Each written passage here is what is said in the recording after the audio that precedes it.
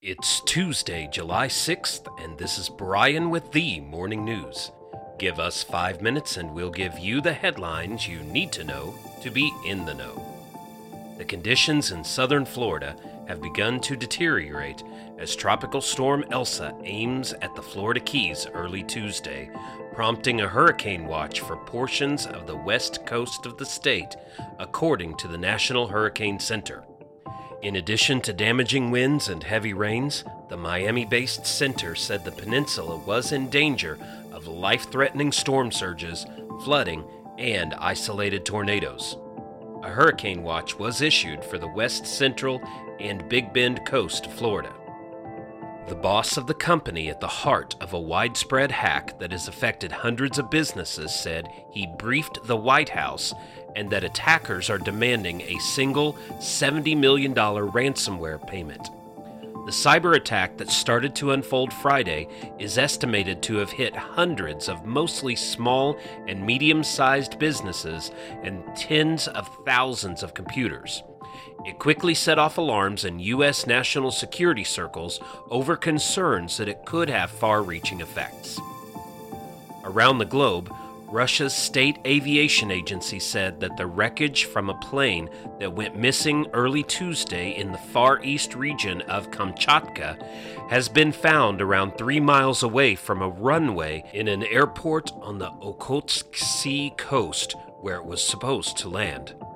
The governor of Kamchatka, Vladimir Solodov, told the Interfax news agency that the main body of the plane was found on the coast, while other wreckage was found in the sea right near the coast.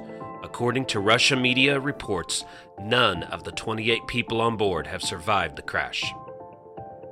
Israel's new government lost a parliamentary vote early Tuesday to extend a temporary law that bars citizenship for Palestinians from the occupied West Bank and Gaza who are married to Israelis, an early setback for the fragile ruling coalition. The vote ended in a tie following a long night of debate.